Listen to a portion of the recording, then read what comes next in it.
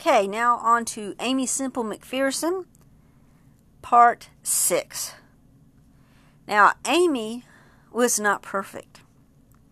Even the Christian leaders that we love the most are going to have faults.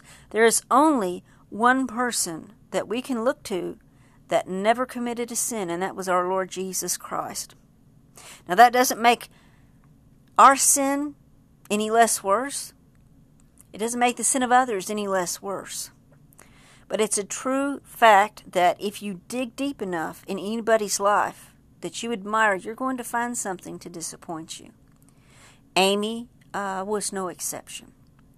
Now, Aimee was in Hollywood, and she was drawing a lot of attention. She was ending up in the newspapers a lot. Some of it good, some of it people were attacking her.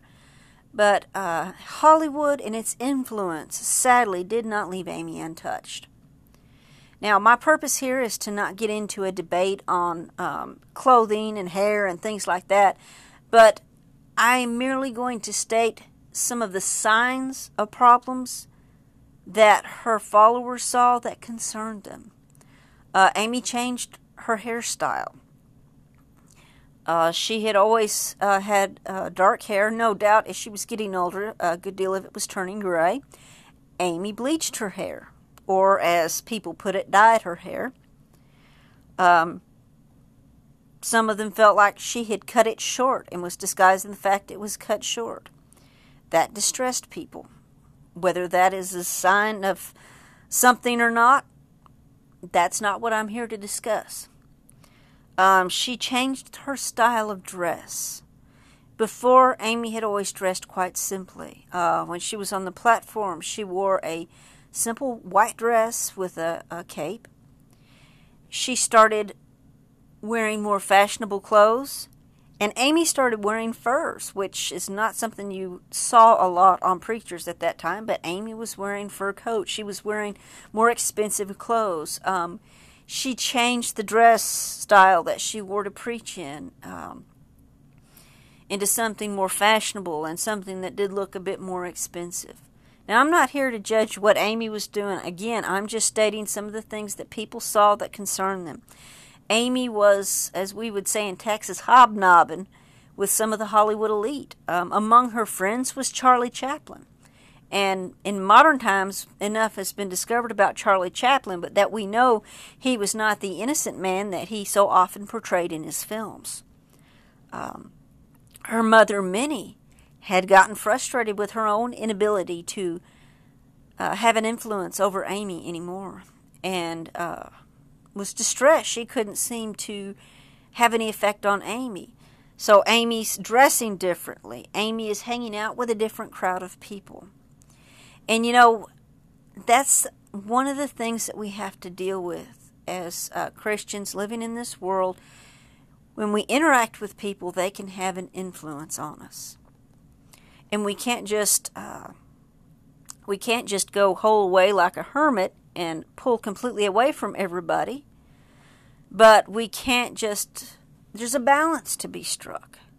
We have to be careful about who we're allowing to influence us. We have to be open when people talk to us and express concerns about us. We need to be open and pray about it and take it before the Lord and see if we're allowing ourselves to be unnecessarily influenced. See if we're allowing ourselves to hang around with the wrong crowd.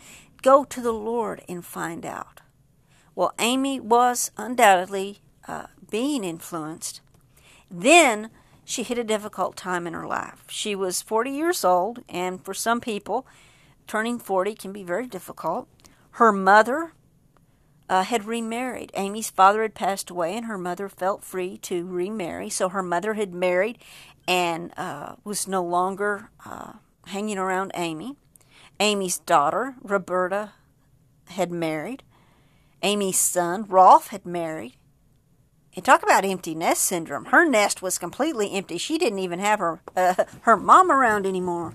And so Aimee was at a point where she was hanging around with a lot of people that could have a bad influence on her, and she was lonely.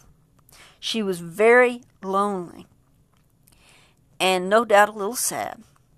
And the devil takes advantage of things like that, and that's what he did with Amy. Amy made a decision to marry a younger man that was performing in some of her cantatas. She had been impressed with his singing skills. Other people had not been quite so impressed. They said it seemed to be only Amy that saw any real talent there. He was 29, she was 40. He proposed to her. Looking back on it, people agree that he saw marrying Amy as a way to get ahead in show business. A way to get his name in the paper, a way to get his face in front of people of influence. And so Amy married him, and it turned out to be a disaster. Not long after Amy married him, he had lawsuits filed against him for breach of promise because he had proposed to other girls, and they had said yes, and then he had just basically disappeared from their lives. And it was bad. He was causing a lot of problems at Angelus Temple. He was not living a moral life.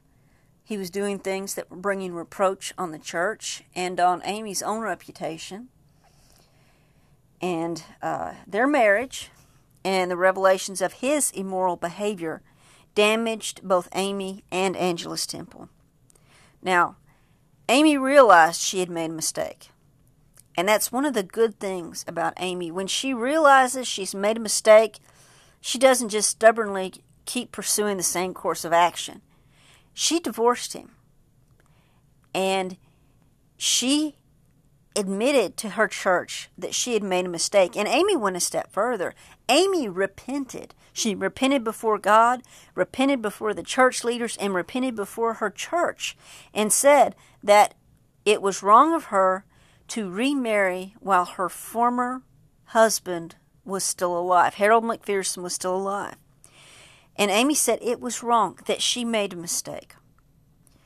And she put it in the church bylaws that it was not allowed for Foursquare denominational leadership to remarry while a former spouse was still living.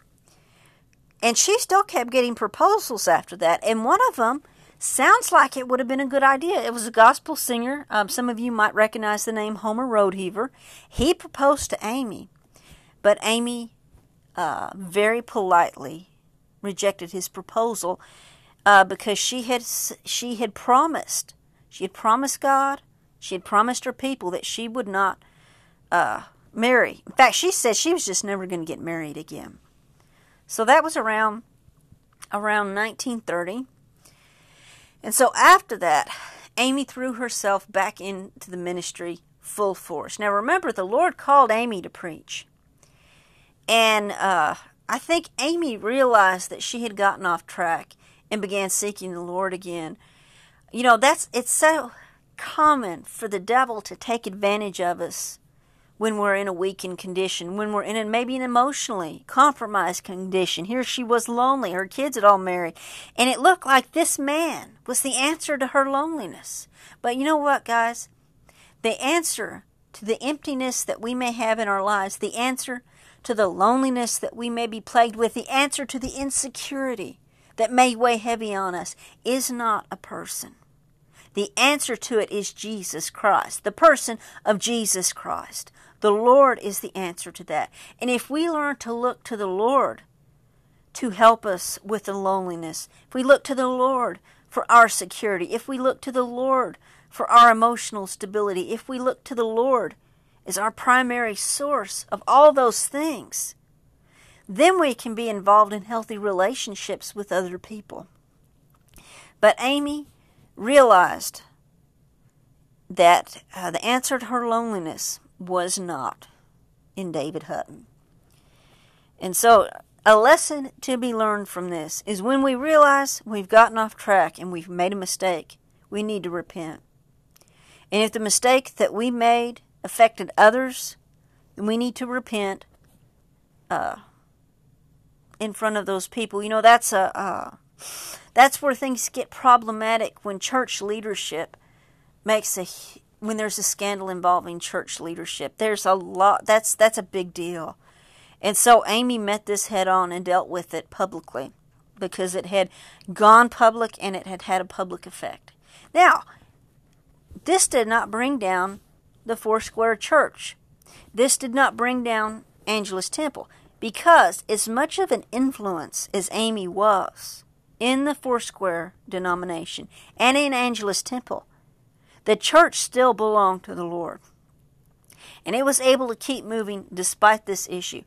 Angelus Temple still stands today. It is still a church. The International Church of the Foursquare Gospel remains a denomination today. Life Bible College that she founded is now a university. It still stands today.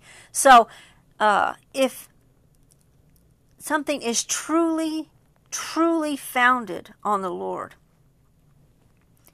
it will stand. So, what we see here, Amy got in a mess. But Amy threw her efforts back into the ministry. Angelus Temple had gotten in debt during the Great Depression. And Amy prayed and worked, and they raised enough funds, they got Angelus Temple out of debt. Amy realized that some of the key leadership in the church were not necessarily doing a good job, and so she took the advice of others, the advice of people that were skilled in things like accounting and finance, and they managed to get Angelus Temple out of debt. And they had a big celebration burning the church's note once that debt was paid off. And so things moved forward. Amy continued with her radio ministry and reaching people, and a lot of times reached far beyond what you would expect, far beyond Los Angeles. And she also was doing illustrated sermons and anything Amy could think of to try to get the gospel out there before people. She was willing to be open-minded about it and pray and seek the Lord about it. And in fact, in the 1940s, when television was just first being born, as soon as Amy heard about it, she began to try to figure out a way they could get the gospel on television. So Amy was very proactive about using any means that she could to get the gospel out there, because the Lord had called her to preach. Now, one time, someone asked Amy about her thoughts on people that didn't believe women should be preachers. And Amy's response, part of her response, was that anyone that had struggled with the call as hard as she did would know that that call was real. And so Amy kept on. She kept on reaching out. She kept on doing the charitable work and all of that. Well, September 24th, 1944, around the time of her birthday, the day before, Amy had preached 3 times. So you can see Amy's still real busy. And this was going to be a special day for her because she was going to use her life story as a sermon to try to reach people for the Lord. So it was a special day. She always looked forward to doing that sermon every year. She had for several years now. Well, the morning of September 24th, 1944, Rolf got concerned because his mother had not gotten up yet. And he went in to check on her at about 10:30 in the morning. And Rolf found his mom in bed, unconscious, breathing heavily. And he tried to wake her up and he couldn't.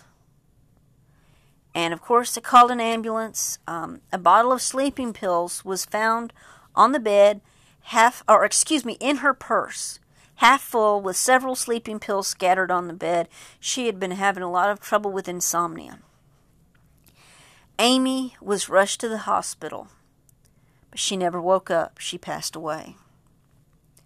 The cause of death was ruled to be an accidental overdose of sleeping pills. If she had tried, some people, of course, tried to claim Amy had tried to commit suicide. But if Amy had tried to commit suicide, why did she only take half of them, and why were there still some laying on the bed?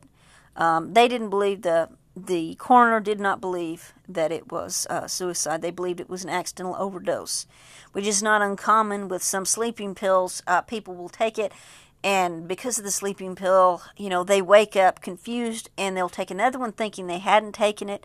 They lose track of how many they've taken. It can be very dangerous.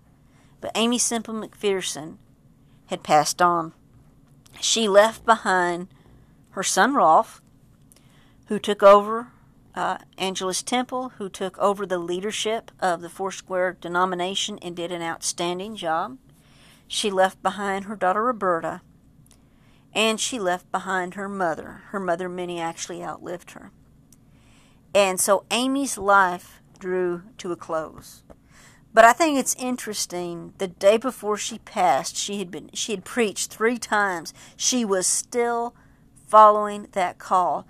That time when she was 23 years old, and she was laying on that bed, and she heard the Lord speak to her and say, "Will you go now?" And she was there on the brink of death, and she answered, "Yes, I will go." And Amy went.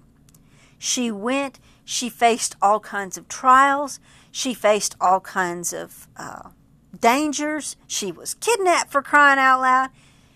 She was attacked in the press. She was attacked in court. And yet she still kept serving God. She made mistakes. She had to repent. But she got up and kept serving God. She kept following the call of God on her life. She kept going until the very end. Now, if you've been listening to my talks on Aimee Semple McPherson, I would like to encourage you to read the biography of her that was written by Edith Blumhofer, Dr. Edith Blumhofer. It's one of my favorite biographies. There's also some autobiographies that Amy wrote. There are books of her sermons. But my all-time favorite book that Amy wrote was called, I believe it was, I'm going to check actually while I'm talking about this. This book had a big influence on me personally. But it's one that she wrote. It's called Fire from on High. And the version that I have was published, I believe, by the Foursquare Church, the Foursquare denomination. It is an excellent book. Amy talks about the power of God in that. And as I was a young person, I was in college at the time, I was reading that book.